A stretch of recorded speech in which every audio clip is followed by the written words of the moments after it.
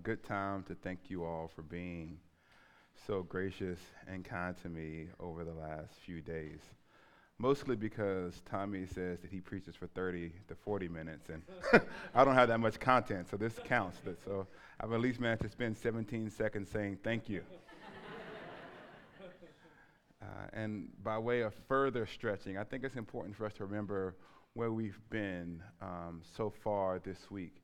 We began in chapter 2 in Ephesians, and we talked about how in the first part of verses 1 and 3 especially, Paul gives us comprehensive analysis of the human condition apart from God, that we link to the baptismal idea of being rejecting both the world, the flesh, and the devil. And Paul talks about how in different ways spiritual powers and forces and our own desires in the world lead us away from God and create this unstable community and rebellion against him.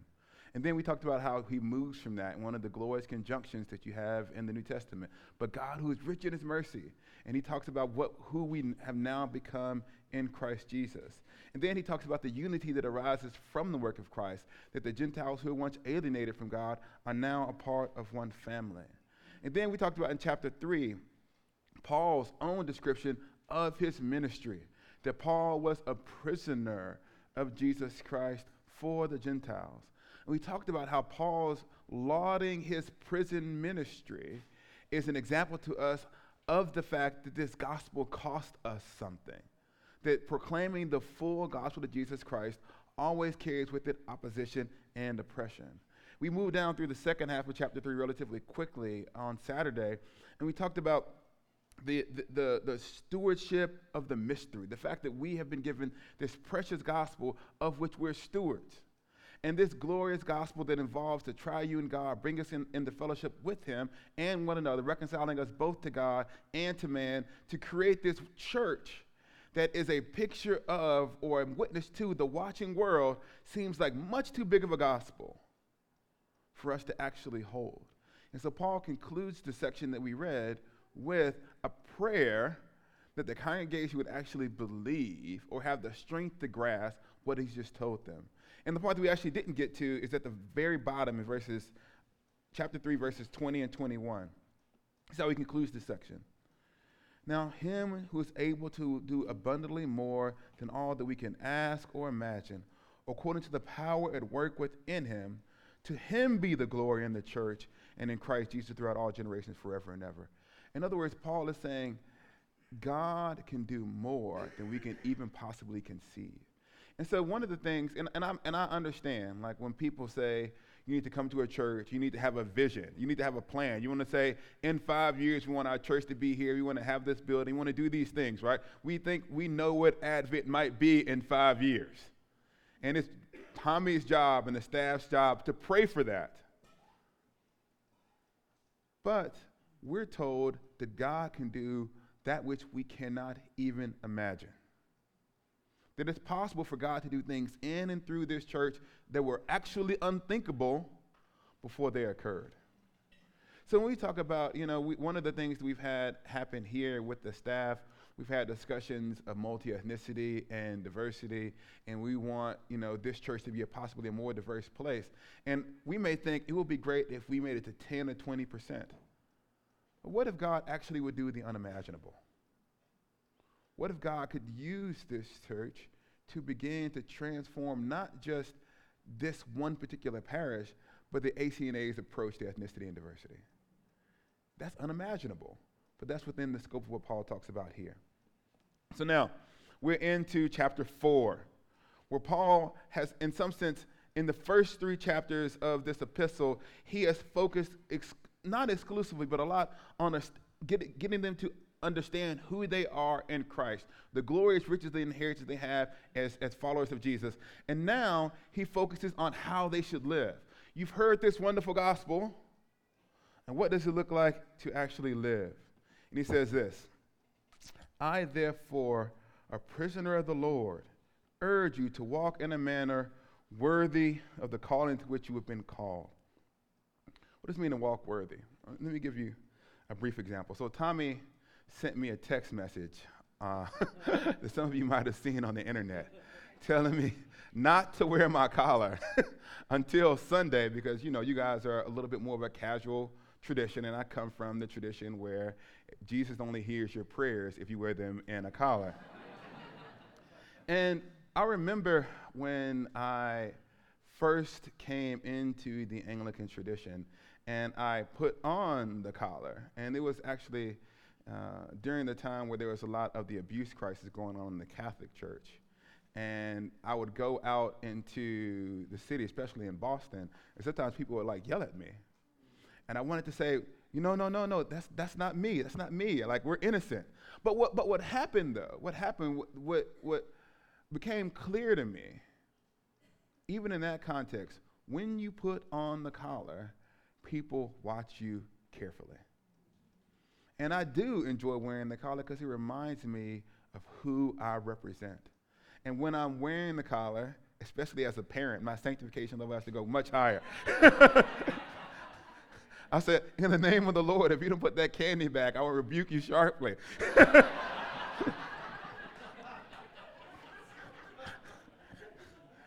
So when Paul talks about, you do that parent where you're whispering in a key that only your children can hear.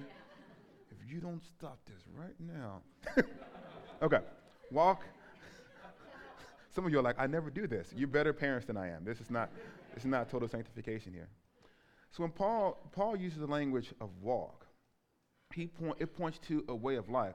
It actually first appears when his discussion of when we used to live in rebellion against God, right? When we were the walking dead, we talked about this zombie language. And now he has in mind, instead of walking along with the sons of disobedience, you walk in a manner that looks like someone who's gone from death to life. Walking worthy, then, is always a matter of discerning the will of God in a particular situation. It's not a series of rules, right? It says, live in such a way that you honor God. And let me tell you, I am a priest, and I'm a New Testament scholar. I have a relatively confined understanding of what that means. I'm not a business person. I don't work at Capitol Hill. I don't work in a secular context. So my expression of what it means to walk worthy is much different than yours. And so what Paul is asking you to do then is for each one of you to become contextual theologians, where you ask yourself, what does God require of me as a parent, as an employee, or as an employer in this situation? Walking with humility means walking with this acknowledgement of your status vis-a-vis God, not people. So one of the things that can happen is, especially in the language of humility, it can get attached to often women or people of color to humble yourself. And when you're in a society that is consistently telling you to take up less space, humility becomes a cipher for oppression, right? So when Paul talks about walking with humility and gentleness, it is not you denying the gifts that God gave you. If you're the best singer in the congregation, you don't say, I just sing a little bit. And then you come up and you blow the congregation away. You've just lied to the people. But it means this. Whatever gifts you have are precisely that. They're gifts of God. And in comparison to what God can do, your gifts are ultimately not that impressive. You can sing, you can preach. God made the whole world. You see it? You see it? And that actually does humble you. Because let me tell you, there's the worst person in the world. If you can imagine the most degenerate, horrible person in the world, there's that guy who's probably, and then there's everybody else. So everybody else is above that person, right? So there's always someone that you can find who is worse than you, who you can use to exalt yourself over, right? Unless you're at the very bottom, there's always somewhere. You're I'm a bad parent, but those people over there, they're the worst, right? So when Paul talks about humility, he is saying that as you walk through life as a Christian and you exercise your gifts, you exercise them as things that are offered to the community for their good, not as a means of exalting yourselves over others. But it also means that if you have these gifts that God has given you, it is incumbent upon you to exercise them. So humility is not burying what you have because because you're so worried about your pride. Have sufficient trust in God that he will humble you. Exercise the gift that God has given you. He talks about later on here, and I don't want to take too much time because the first verses of every text always enthrall me. He speaks about bearing with one another in love. And one of the things that is tricky is when you move from doctrine to practice in Christian community. So Paul is giving this wonderful picture of the Christian communities being united across race and class and the end of hostility, the dividing wall to manifest to the powers in the age to come, the glorious nature of God's kindness towards us in Jesus. And that sounds wonderful until you have to actually do that with other people. And then one of the signs of kind of Christian maturity is if you've gone through that process of becoming deeply, deeply disappointed in your church and loving it anyway. Because every church will fail you. Every one of them. None of them are perfect. And there is a kind of a Christian immaturity that can lead us to go from place to place looking for utopia and discovering in the place that you go sin. So bearing with one another in love means that we will disappoint one another. But it also assumes that we will forgive one another and love each other as often as it is necessary. We don't get to throw away other Christians. And I have no idea how many of you all spend your time on the internet. But I will at least say that social media teaches us to hate other Christians. Christians who are different than we are. Because you're rewarded for hating the right things. Like if you tweet, my pastor gave me a wonderful sermon that edified me and wanted me to love my neighbor better, you get 2 likes. If you go, here's this horrible prosperity gospel preacher who wanted $1,000 from me, tweet, you're viral, right? Now, what I want to say is when you hear this, it could easily lead to this idea that because you're bearing with one another with love, that it rules out truth-telling. It actually assumes truth-telling. So there's false visions of unity. One of the visions is we bear with one another in love, which means I don't tell you the things that I don't like, and I keep an interior record of resentment, right? So I don't like the fact that we do this in church, and it basically perpetually bothers me forever. And I consider it my version of sanctification, not telling the church about the things that it does wrong, right? But it actually assumes that you're going to tell the truth, someone's going to receive the truth, and then you're going to get to the other side of that. Everyone knows that true friendship is only true friendship on the other side of an argument. And what I want to encourage you to say, you're mature enough as a church to go through disagreement, come through the other side of it, and still be a part of a community. So walking worthy here in the first section involves community. It involves us doing this together. And community assumes accountability. That's what community involves, accountability. And accountability involves forgiveness. Because let me explain something to you. The accountability will never be done perfectly. And then it assumes continued community on the other side. Paul goes on to talk about there's the unity that we have arises from the gift of the Spirit. He says there's one body and there's one Spirit, just as you were called to one hope that belongs to your call, one Lord, one faith, one baptism, one God and Father of all.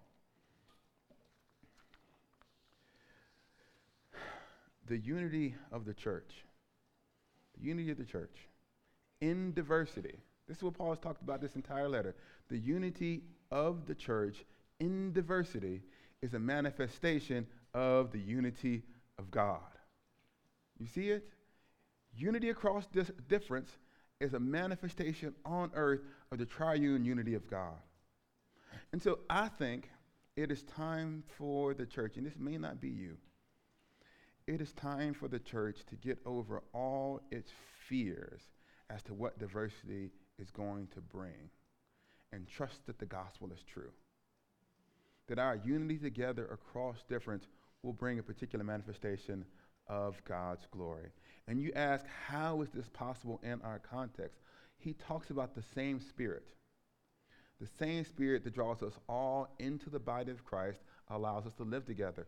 I have heard, if one more person asks me how to reach black people, like there's a different spirit that you need to that you need to call upon in the proclamation of the gospel to reach ethnic minorities, that is a faulty anthropology. And it's a low doctrine of the Holy Spirit. Paul says we are all baptized into the same Spirit, by the same Spirit that draws us all into community. How do you reach ethnic minorities? So part of it involves preaching the gospel. There's not a gospel. Like, there is no gospel for the Jews and gospel for the Gentiles. There's one gospel. How that gospel is enculturated, yes, it matters. Yes, it matters. But there isn't like this magical set of tools that's going to result in, now, here come the black people. He also speaks about the same hope that functions as our foundation and the fact that we can confess the same faith. This is important because diversity as a mere social good is insufficient to maintain community, right? Why should we be together because diversity is good? It's not worth the suffering that diversity brings. But the confession of the faith, the doctrine of the church matters. The fact that we all agree that Jesus Christ is Lord is sufficient to make the suffering worth it. I cannot I have 4 children. And for the most part, they've grown up much different than I have. I grew up in Alabama in the shadow of Jim Crow. And there was a strong black-white binary. And from kindergarten, I was very, very race conscious. My first racial slur was thrown at me in first grade. And so my life was marked by this. My children have lived a much different life. They lived on 3 continents, at least the oldest has. The others have lived on 2. And for the most part, they don't have the same racial consciousness. My son, when he was we first went to Scotland, and I asked him, how many black people are, this is probably not, I knew it was probably going to be many. How many black people are in your class? And he goes, well, the only kid who's kind of like my color is, this other kid who is Korean. And that was as close as he could get. And for him, him and Korean were the same team.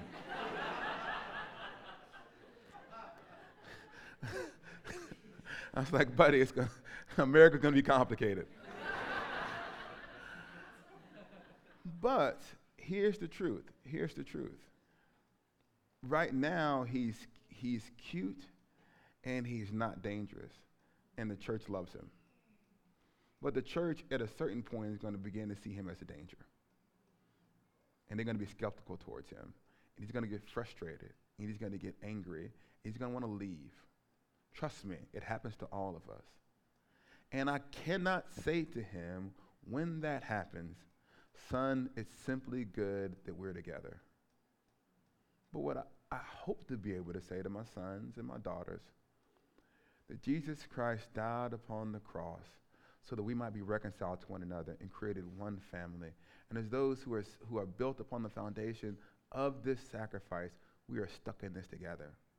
And I think that the sacrifice of Jesus at least makes our suffering somewhat worth it. So, this confession of faith builds a unity that is unshakable. The last thing he talks about here is the fact that we have all sharing one baptism. And forgive me, my low church brothers and sisters. I try to be ecumenical. But apparently the Apostle Paul believes that collars and slacks are important. No, it's not what Paul says. It's not what Ephesians says. Esau, stay in the text. Okay. Apparently Paul believes there's something about what happens in baptism that involves a real participation in the life, death, and resurrection and actual ascension of the Lord to reign on high. That actually happens not in the sense that baptism is magical, but it's not nothing. I'll say that. It's not a mere symbol. Paul doesn't say you're unified because you've all done the same ritual.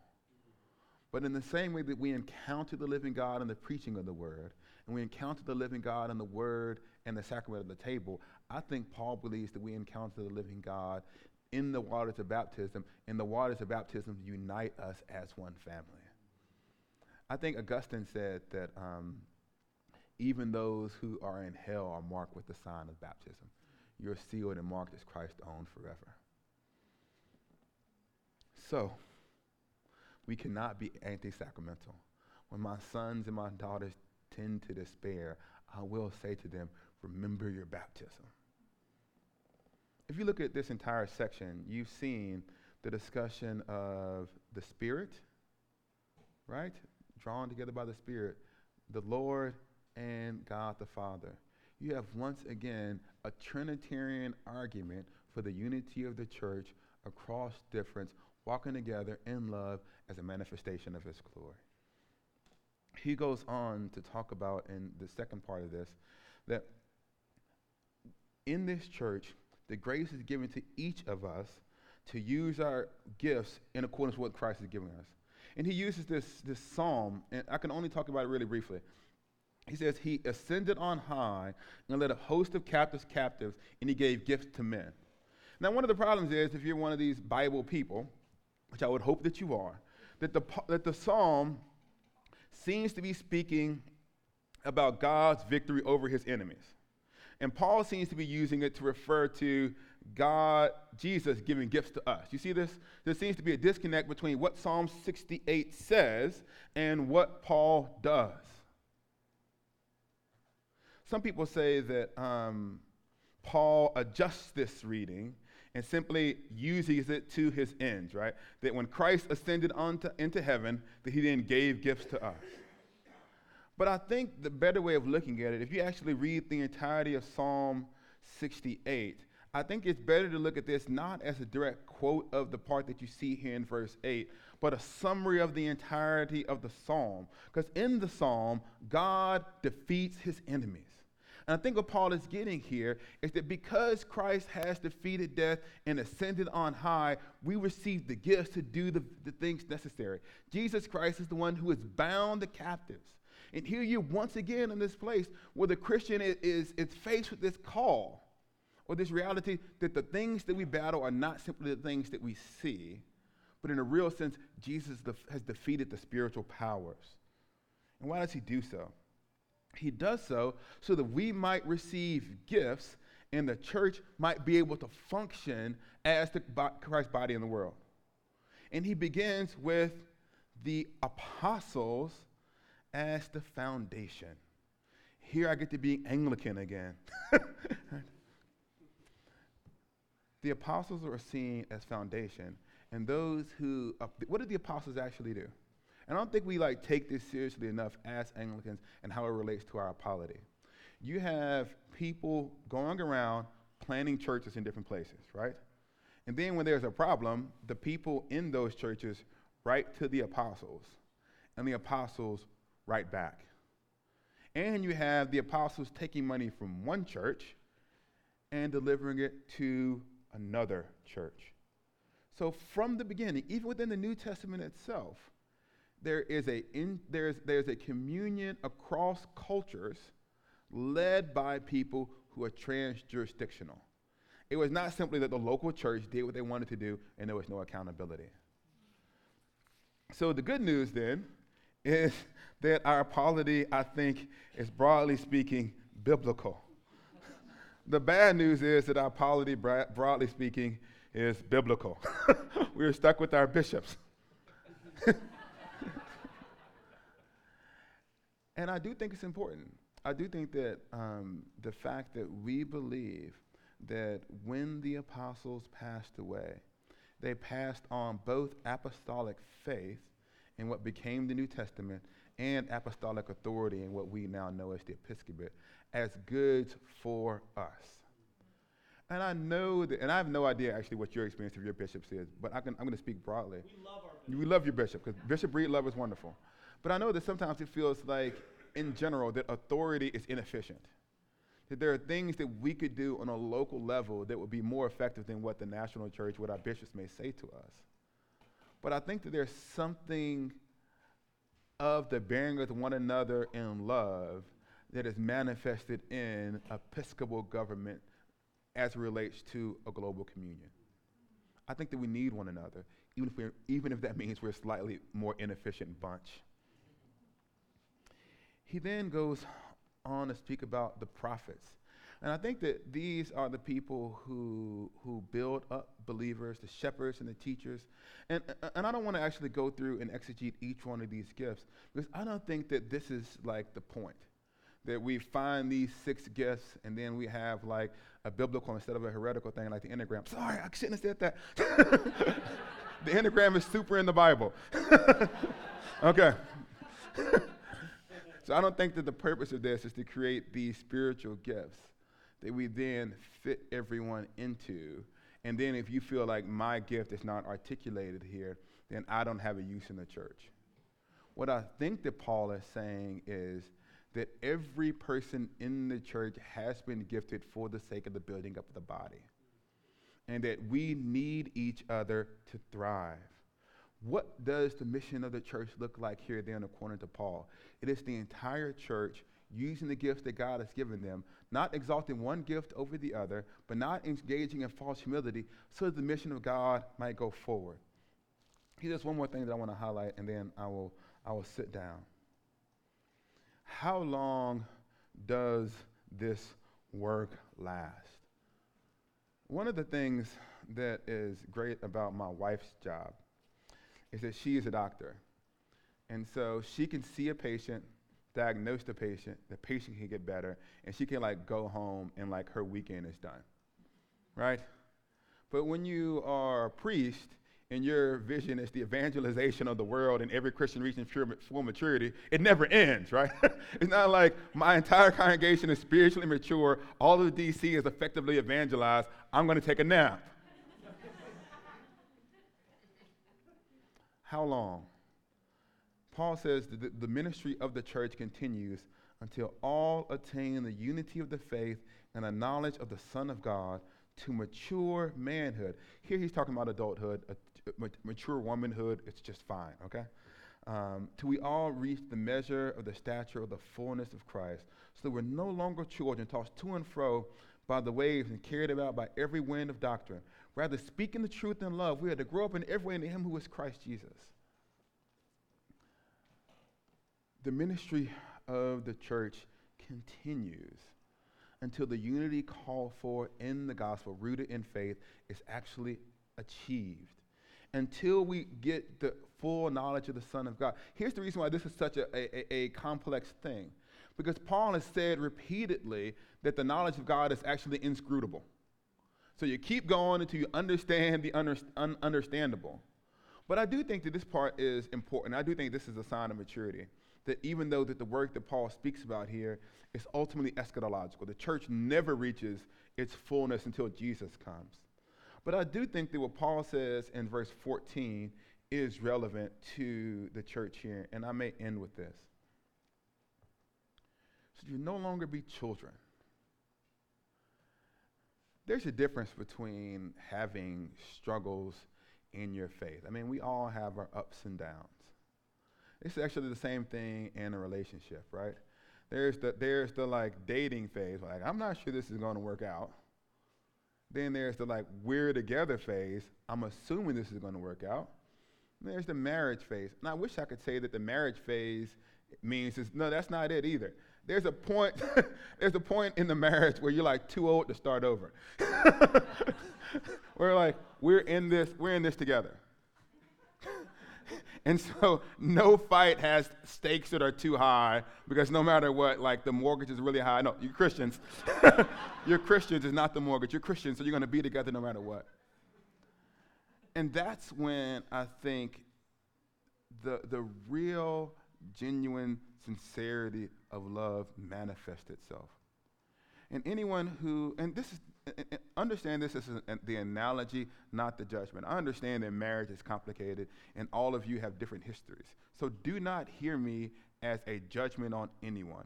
Hear the analogy for its intent. We have all, anyone who has been a Christian long enough, have seen relationships fall apart. It's a part of the human experience. And then there is kind of like the people who you begin with. Maybe there's 7 or 8 couples who you think we're going to do life together forever. And you see the things that kind of happen in those relationships. And like now I'm 14 years into my marriage.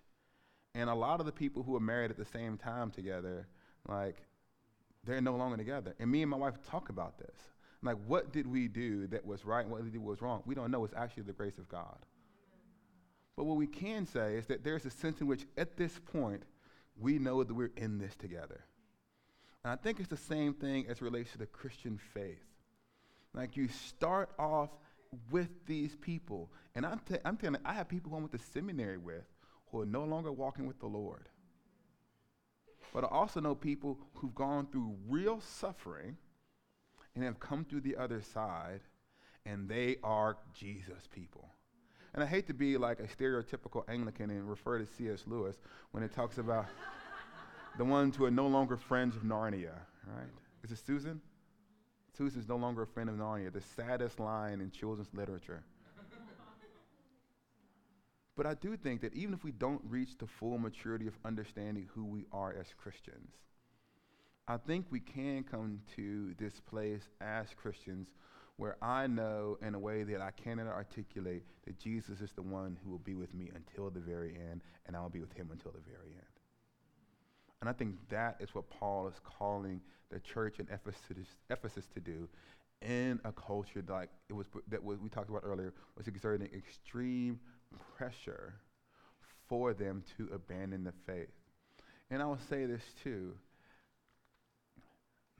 I think there's something to be said for making a similar commitment to a local church. I think there's something to be said for that.